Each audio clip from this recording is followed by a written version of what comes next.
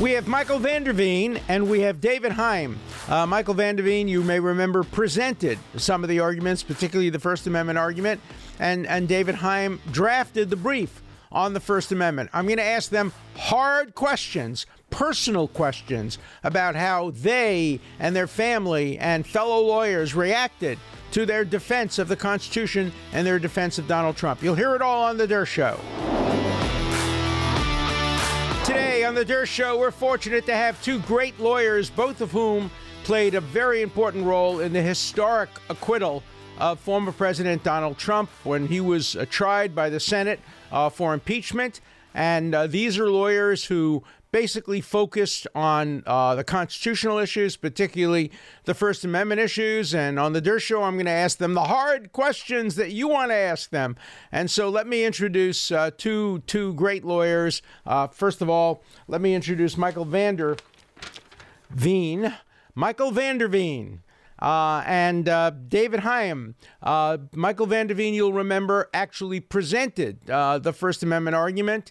And David apparently helped draft and conceptualize the argument. And so we'll hear about each of their roles. But before we turn to that and before we turn to any of my questions, I know you're both eminent lawyers from Philadelphia. Give us just a word of background about your history as lawyers. Mike, first. I'm a criminal defense lawyer here in Philadelphia. I own a law firm with 8 lawyers, a staff of about 25. Grew up doing criminal defense work. First 6 years at 26 in California and Chicago. Came here to Philadelphia 33 years ago and have been practicing here ever since.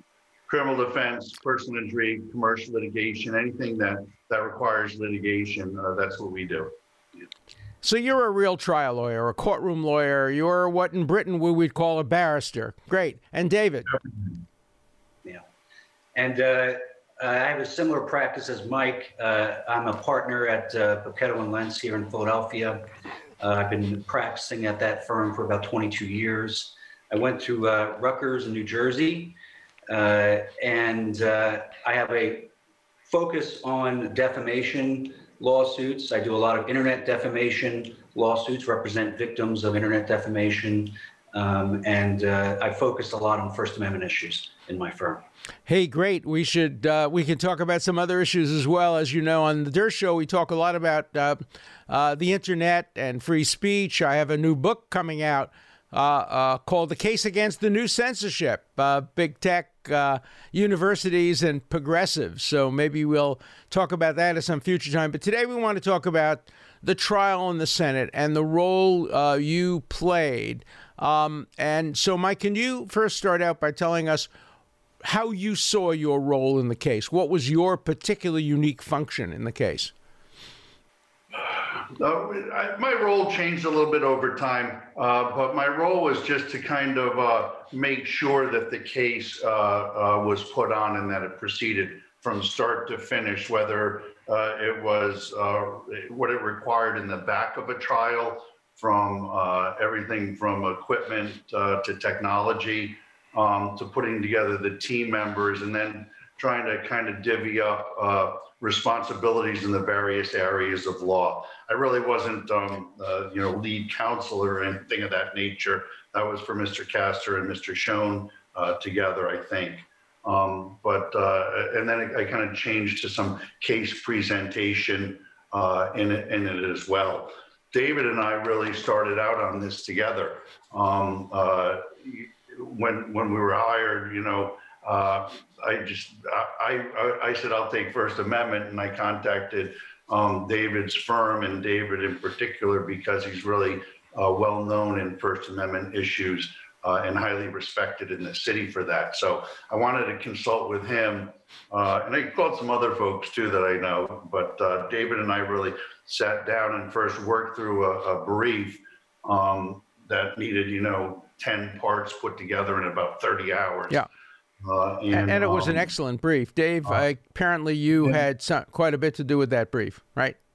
Yeah. He's really the architect of the First Amendment portion of that brief. Other folks worked on the due process Some worked on Mr. Schoen worked on jurisdiction. And so, so parts were divvied up. David's was clearly First Amendment put together, in collaboration, but took just a massive laboring war all through, 2 late nights and, without sleep kind of stuff.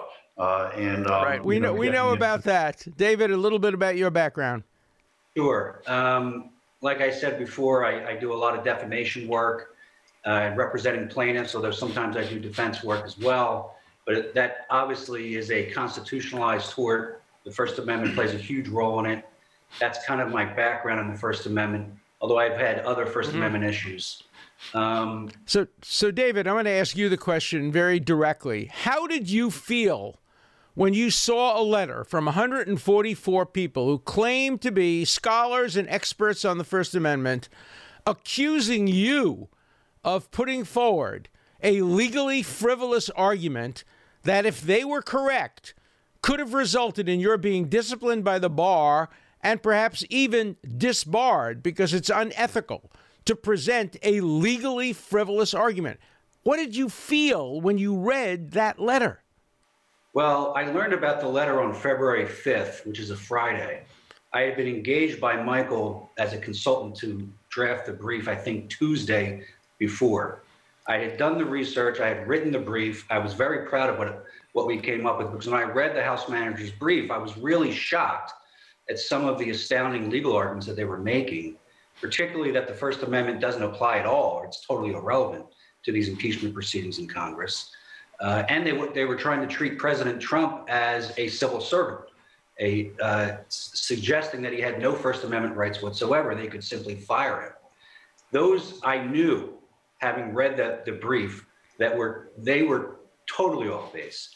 And I had already written the brief explaining exactly how, and I was very confident in it.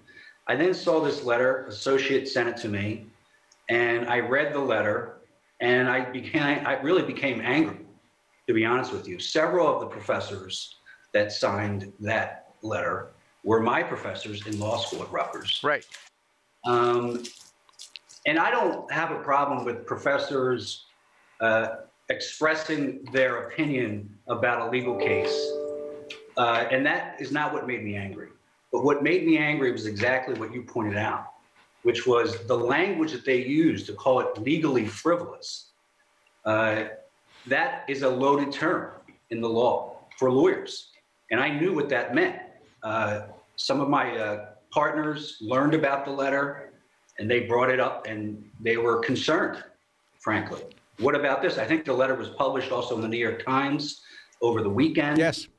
And I got articles being sent to me from colleagues. What are you doing if this is legally frivolous? And I never equivocated that I knew what I was doing was not legally frivolous. If anything was frivolous, to suggest that the impeachment proceedings shouldn't include First Amendment analysis, or that the president was like a civil servant and had no First Amendment rights, I might characterize that as frivolous. As you know, that argument was made not only by the House manager's brief, it was made by the American Civil Liberties Union. The American Civil Liberties Union issued a formal statement. They had a vote. It was unanimous on the national board. I used to serve on the national board. I don't think I remember a single unanimous decision ever rendered by the national board of the ACLU when I was there. We were the most divisive, feisty, divided group ever. We never agreed about anything, but we always came down on the side of the First Amendment. But here you have a unanimous statement by the ACLU saying essentially the First Amendment doesn't apply to impeachment proceedings, and that the president had no First Amendment right to deliver the speech he gave on January 6th. Now, you say you had some of your professors, some of my colleagues, Charles Freed, the former Solicitor General of the United States, Larry Tribe. The person who surprised me most was Floyd Abrams, who is essentially the dean of the First Amendment bar in many ways. I worked with him very closely on many, many First Amendment cases, including the Pentagon Papers case. I was the lawyer for Mike Gravel, the senator. The person that surprised me the most was the House manager, Raskin, because he was the author of their trial brief, which spent about 3 pages on it. But more importantly, he was the presenter of their argument or contrary position on the First Amendment. So although our brief hit it pretty hard, what was really important, I think, was our presentation to the American people about what the First Amendment is, how it applies, and the steps that you have to go through in the analysis. So we really had two pieces working. We had the written piece, but then we had the oral presentation, and it was Right. it was to a different crowd that was written to than the brief itself. So it was very interesting that the senators really needed something to grab onto and have an understanding that their constituents needed to be able to understand what the First Amendment was and why it needed to apply, particularly in the Senate chamber in that proceeding. Right. And you basically had a jury of 11 or 12. Your job was to make sure that you held on to the 11 or 12 Republican senators who had voted no jurisdiction in the Senate, and two of them changed their votes at the end. But your job was to hold on to that relatively small jury. And I gather your strategy was to talk to the American public and have them talk back to the senators who obviously care about their constituents. Was that your strategy? That was absolutely it. The senators needed to have their constituents understand what was wrong with this impeachment process and why you can't go forward, particularly after 14 hours of Hollywood production video of you know, the tragedy itself, which really wasn't the issue. You know, we were supposed to spend 2 hours on jurisdiction. They never mentioned jurisdiction and spent 2 hours on, you know, impassioned video, you know, that incensed everybody, of course. Right. And we of course, had to present the case differently than I think we originally would go into. Their essential argument, the House manager's essential argument, and the ACLU's essential argument is the one that was explicitly rejected by the framers of the Constitution when a proposal was introduced to have the British system. That is, to allow the president to be removed from office like a civil servant based on maladministration. That was the word that was used. And the father of our Constitution, James Madison, rejected that. He said that would turn impeachment into allowing a president to serve only at the pleasure of the legislature. That's the British system. We rejected the British system and required the 4 criteria that we all know: treason, bribery, or other high crimes and misdemeanors. Now, obviously, you can't have treason, bribery, or other high crimes and misdemeanors if the statements made are protected by the Constitution. That seems almost self-evident that the First Amendment dominates and governs. The analogy I used to like to give is, let's assume they impeach somebody because he was a Muslim, and the Constitution says no religious test shall ever be required. Could they say, oh, no, but that doesn't apply to impeachment? Only certain provisions of the Constitution apply to impeachment, not that. Obviously, the First Amendment governs impeachment, and I thought you did a very, very good job in doing that. But you say, David, that your firm actually gave you some pushback when they heard the words legally frivolous. How did you deal with that? Well, I've been working with the firm for 22 years. I have an excellent relationship with my partners. And I explained to them, and I sent them my brief that I had written on the First Amendment, which included, you know, I went and found quotes from James Wilson, who was a founding father and spoke about how the Constitution, you know, if you abide by the Constitution, you cannot be impeached. I went to the Constitutional Convention and pulled quotes out of there, some of which you just mentioned, Alan. And I said, this is not frivolous, guys. We do this for a living. In fact, I've written a treatise on the wrongful use of civil proceedings, an element of which is that there is a legally frivolous or factually frivolous component to the claim. I know what that means more than anybody, more than most. And my partners do too. And I said, this is not frivolous. What I feel like this is, I actually cited your book now, The Cancel Culture. What I felt like before there was due process, before there was a airing of all these legal issues, there was an attempt by the media machine to squelch it, to make it seem as though these guys don't know what they're doing. Trump is trying to be canceled. They're trying to cancel Trump's lawyers. They're trying to cancel Trump's lawyers' legal arguments by characterizing them as legally frivolous without really analyzing the legal issues. And I will note that the law professor letter came out 3 days before we even filed our brief. So they didn't even see our legal arguments, but yet they were calling them legally frivolous.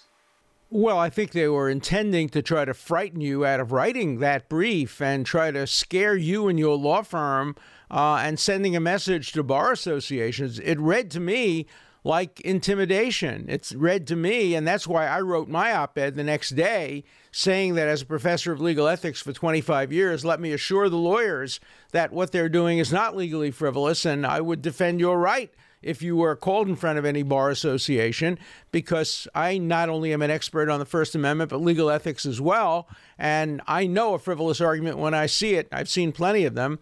And the only frivolous argument I saw in this case is the House managers and the ACLU's argument that says that a president is like a government employee or a cabinet member. They use the analogy to a cabinet member, which the president can fire a cabinet member just by snapping his fingers. Doesn't like the way he looks, doesn't like the way he smells. A cabinet member can be fired at will. And that argument was utterly legally frivolous in every possible way, and yet it was put forward by the House managers and the American Civil Liberties Union. Shame on both of them. If I may, I'd like to, in that proceeding, the First Amendment was abused, the Fifth Amendment was abused, and the Sixth Amendment was abused. But I really want to talk, as you're starting to now, about what happened, the chilling effect of the Sixth Amendment.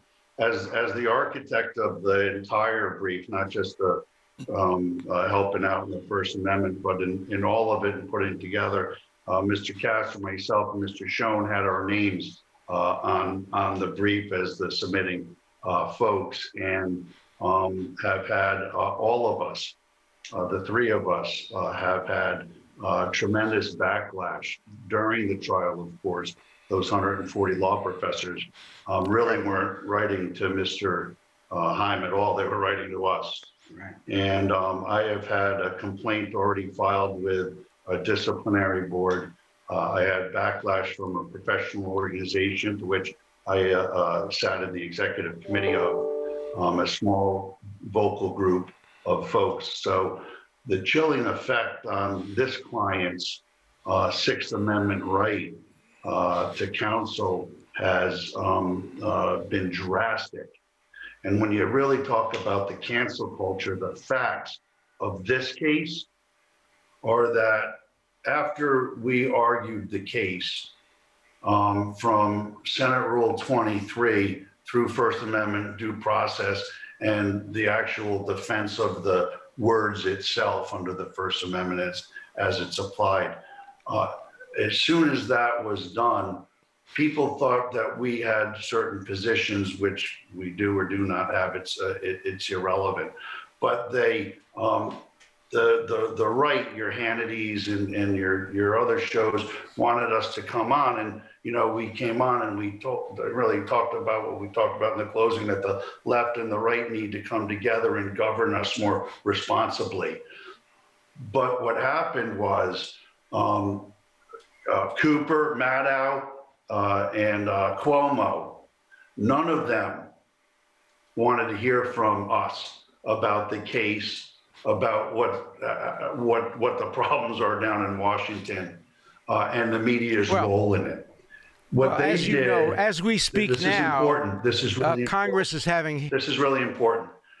So what they're doing is they're controlling the information that goes to politicians, constituents, the body public. They're controlling that information in, so that when the politician is in Washington and needs to come from the left a little bit into the middle, or from the right and a little bit into the middle, they can't, because their constituents aren't informed. In fact, they're misinformed. They're misinformed by a media on the left and a media on the right that requires division to get their viewership, and they misinform, they control the information, thereby maintaining the division, not allowing the politicians. No, I agree. Possibly. And in fact, as we're speaking now, situation. Yeah, as we're speaking now, the House is having committee hearings calling on the carpet only Fox and Newsmax and one other right-wing station, but not CNN and not MSNBC, talking about the flow of information. And it is, you guys, lawyers, you're great lawyers, but you're too young to remember McCarthyism. I grew up in McCarthyism. I was a president of the student body at Brooklyn College when they were firing professors and when lawyers were being disbarred for representing communists. And that's why it resonates with me so deeply. And it's so appalling to me that colleagues of mine like Larry Tribe would demean lawyers and attack lawyers who make these arguments. When I made my argument over a year ago, he refused to respond to them. He called them bonkers and nuts and crazy, using all kinds of words like legally frivolous, but he never engaged. And you guys had the courage to fight back, and I stand behind you. And if any of you have any legal disciplinary problems, or David Schoen or anybody else on the legal team, please call on me pro bono. I will be there to write affidavits, help you, because I strongly believe in the right of counsel and that professors shouldn't be discouraging lawyers from making legitimate arguments, winning arguments that ultimately prevailed in front of the United States Senate.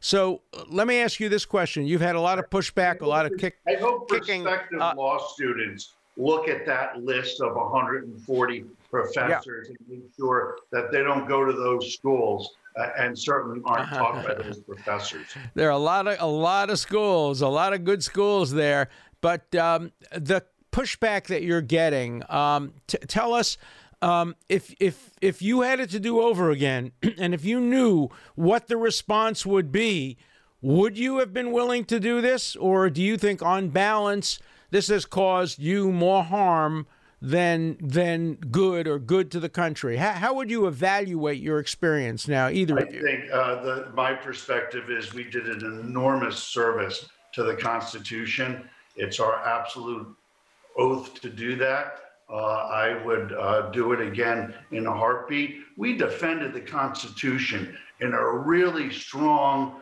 passionate way that the American people could understand.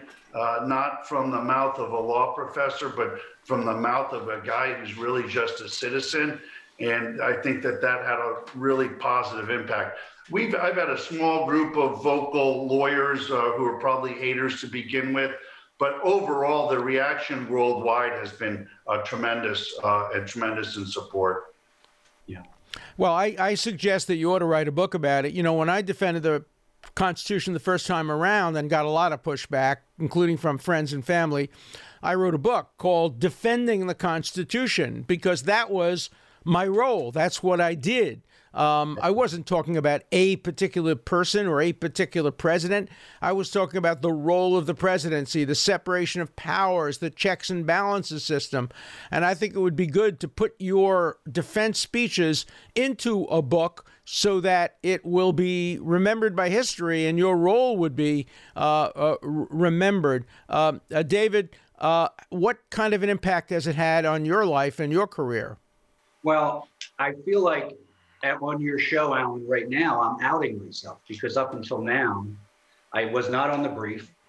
I think that's what initially I preferred. I took a backseat role, even though I wrote the brief, where a big part of it, and had a big part in preparing the presentation. But you know, when I got back home and started to realize some of the backlash that Mike and David and Bruce were receiving, not just public lay people backlash, but professional lawyers who were, you know, asking Mike to resign or suggesting that he should resign from his board member seat. I felt compelled to come out in support of Mike and what we did. I know that it wasn't frivolous. I know that it was meritorious.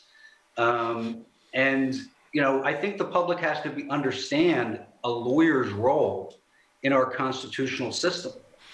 A lawyer's role is not to agree with his or her client's personal political beliefs. A lawyer's role is to objectively review the facts and apply the law as we understand it to be to those facts in an objective way. And that is what Mike did, and that's what I did. And we did it in defense of the Constitution, and I feel very proud of it. And really about 8 or 9 other lawyers all had eyes and were working on this brief and the whole case presentation. We had a really strong team of people that believed in defending the Constitution, and they all did a really, really strong job, and they should all be proud of the work they did. No, Mike, I wonder what happened. How did you feel when one of the senators, you'll remember who it was, I don't, one of the senators turned to the defense team and said, "What is your personal opinion as to whether or not the election was actually stolen?" Was it you who was asked that question? That was the question from the senator from Maryland who sits next to the junior senator from Vermont, Mr. Sanders. And he had asked a very long question about election fraud theories. And then, in my opinion, did I believe that they were true? And I said, well, and I asked who asked the question because I hadn't had a question from the Democrats yet, and I really wanted to answer the question directly. So I asked who, and the gentleman said, I did. And I said, well, my opinion doesn't matter in this, and was going to go into the First Amendment analysis again and due process violations that were present. And and Bernie screams out, "Yes, your opinion matters." And Senator Leahy had to hammer him down and say, "You are not under the rules. You cannot interrupt and answer. Guy gets the answer." So he got hammered down. But the idea of asking a lawyer what your personal views are. We're a vessel for the arguments that need to be made in defending the Constitution. Yeah, that's like asking a criminal defense lawyer, what's your personal view as to the innocence or guilt of your client? I mean, no criminal defense lawyer should ever be asked that question. I was once asked a question like that. I made a bail application in front of the Second Circuit, and one of the judges on the panel said, "What is your personal view as to whether he's a flight risk?" And of course, I wanted to get bail for my client, so I really basically had to respond to that question, but it was an inappropriate question. You shouldn't ask lawyers their personal views on anything involving representation of a client. So where do we go from here? There's been a tremendous setback in the Sixth Amendment. I think we are entering a world of McCarthyism. Lawyers are being attacked for who they represent. You're fighting back. Where do we go from here? What's our next step? How do we persuade the American public that the only thing that distinguishes our legal system from the Chinese, the Iranian, the Russian, the Belarus, the Cuban legal system is that we have lawyers like you, brave lawyers, standing between the government and tyranny and our First Amendment rights? How do we educate the public about that? I think that more lawyers, and lawyers are key, because we are, in a sense, at least part of the guardians of the Constitution. And we have, as a profession, we have to stand up for things that we have shared values in. And we should all have shared values in constitutional due process.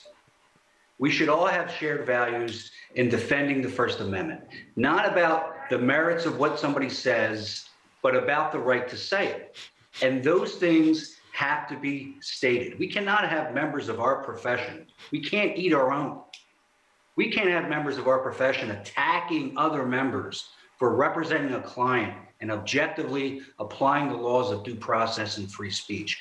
It's wrong. But how do we fight back? What do we do now to stop that? You know, lawyers think it's acceptable today to represent Nazis marching through Skokie. That's okay. But to represent Donald Trump, that's beyond the pale of acceptability. There's the Trump exception to the Constitution. They talked about the January exception. There is no January exception. As you know, president can be prosecuted for what he does in January. But there is a Trump exception. The ACLU created a Trump exception. The House managers, the lawyers who were going after you, they're saying if it was anybody but Trump, we would be defending you, but because it's Trump, we're not going to defend you. Do you think that's going to end now with the end of the Trump presidency, or is it going to continue and get worse? Well, I think he'll, it's obvious people are continuing to want to prosecute him for all kinds of things. But to answer your question, what do we do going forward? One, we continue doing what we've always been doing in the courtrooms every day, defending the Constitution and holding to our principles. But we also I have to now take what I've learned down there about how the system is broken, how the media plays a role in that, and as much as possible, educate the people as to what's going on, try to put sunshine on a bright light on what the mainstream media is doing and how they're trying to how they control the information, and urge everybody to come with a spirit of compromise, moving from closer to the middle to govern in all of our shared national priorities. And I don't need to go through those now, but they're very important shared priorities. Let me ask you one final question before we have to close. Let me ask you a personal question. I know in my case, for example, before this ever happened, I would never have thought of doing that. But it's important for me to tell everybody, as many that will listen, what I learned and how dangerous it is and how it needs to stop. And you have to call them out. You have to call them out by their name, that this is what they're doing. You have to. I agree. And one of the reasons I agreed to do this podcast, I'm a busy guy, is because on the Dershow, we get exactly what you're calling for: a movement toward the center, the defense of the right to counsel, nonpartisan defense of constitutionality. I want to end with a personal question to both of you. I know when I was in front of the Senate making the arguments like you made a year earlier, it affected my friendships. It affected some of my family relationships with me. And it was very upsetting, obviously, because I've been doing the same thing for 65 years. I've done nothing different, but it's now on behalf of a very unpopular president. What impact has this had on your friendships, on your personal life, on your family lives, if you're prepared to share that with my audience? Well, I've had family members who I don't think understood what I do for a living, even though I'm a lawyer. And I had to explain to them that I'm a lawyer and we apply the law evenly to everybody in this country. And if we don't do that, it's a danger to all of us because it's a slippery slope. And I had several conversations like that. And I am doing this not just for Donald Trump, but for all of us. And they started to understand that in my family. But Good. That conversation. Good. And for me, I mean, it's kind of well known in our circles already, so didn't have much of an impact other than my daughter Emma Rose has me in her phone under GOAT, and she said, Dad, now the whole world knows you're the GOAT. Goat has multiple meanings. So the Brady goat, greatest of all time. Right, or the GOAT. Well, you guys are heroes. You stood up at a time when few lawyers were prepared to stand up. You took a lot of the brunt of the attack. You fought back. You did a great job in front of the United States Senate. And in the end, you won. And you won not only for former President Trump, you won for the Constitution, you won for the rule of law, you won for the right of people to have counsel, defend them. And so I just want to congratulate you on a job well done. I want to thank you for coming on The Dershow. You're invited back if you come back on any other issues relating to the First Amendment or the right to counsel. The Dershow is always open to different points of view. We will have people calling in about your comments. Some will agree, some will disagree. But now at least you've heard from two of the most prominent lawyers who defended the Constitution on behalf of Donald Trump. And I want to thank you very much for being part of this show and being part of American history. Thank you.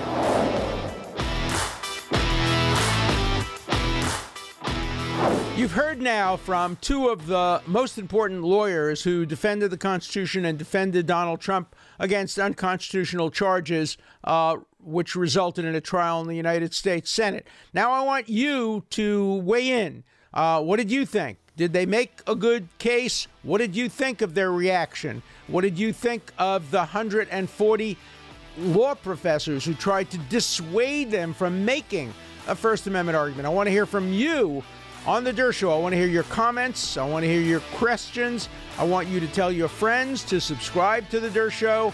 I want more and more questions, more and more comments, more and more dialogue on the Dershow. An important part of the Dershow is your voice, your questions, your comments. Please call 24/7. The number is 216-710-0050. Keep your comments short and to the point. Again, the number for you to call 24/7 is 216-710-0050. Hard questions, criticisms, everything's fine. Just keep your questions short, and I'll answer them all on the Dershow.